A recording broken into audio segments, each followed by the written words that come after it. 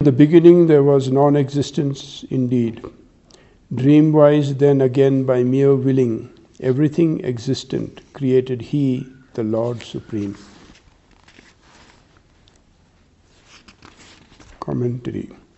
How much time do you need to experience that there is a world before you?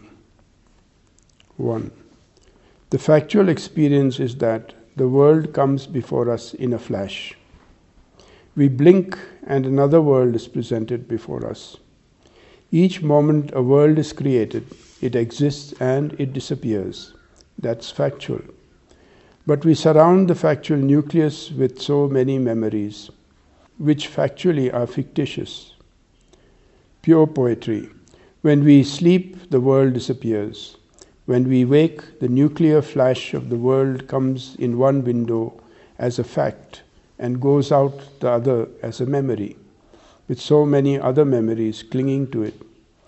This was created for me the moment I came out of my mother's womb.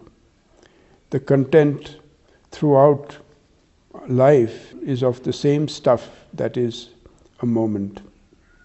Each day is like an egg of memories we lay to create a sense of a lifetime. When we add to this the experience of our ancestors, we get a fictitious picture of a time flow. A step further is the notion of a cosmic cycle. This is sheer imagination. The moment is the only fact, but our mind grafts onto it the notion of eternal time, which supposedly exists before we come and after we go. We fabricate a similar notion of space. You can say each moment the world is created and I am the dreamer. Or you can say, when I was born, the world came and was formed by incipient memory factors. Or we can unify this notion in each of us to a collective experience of a collective consciousness with a collective memory.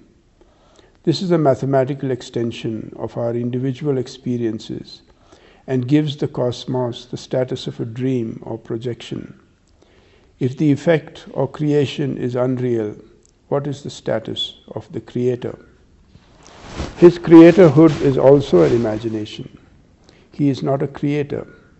We tentatively accept him as a creator of this dream called world. We do this because we can move only from the known to the unknown and not vice versa.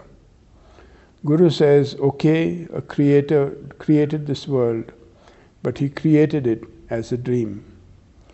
You can nullify the agency of creating a dream, since the dream is unreal, but you cannot nullify the experiencer. Without bringing in God, we think of an inner controller manipulating, unfolding principle, be it in an atom, a candle, or an entire solar system. Like that, there is a grand dreamer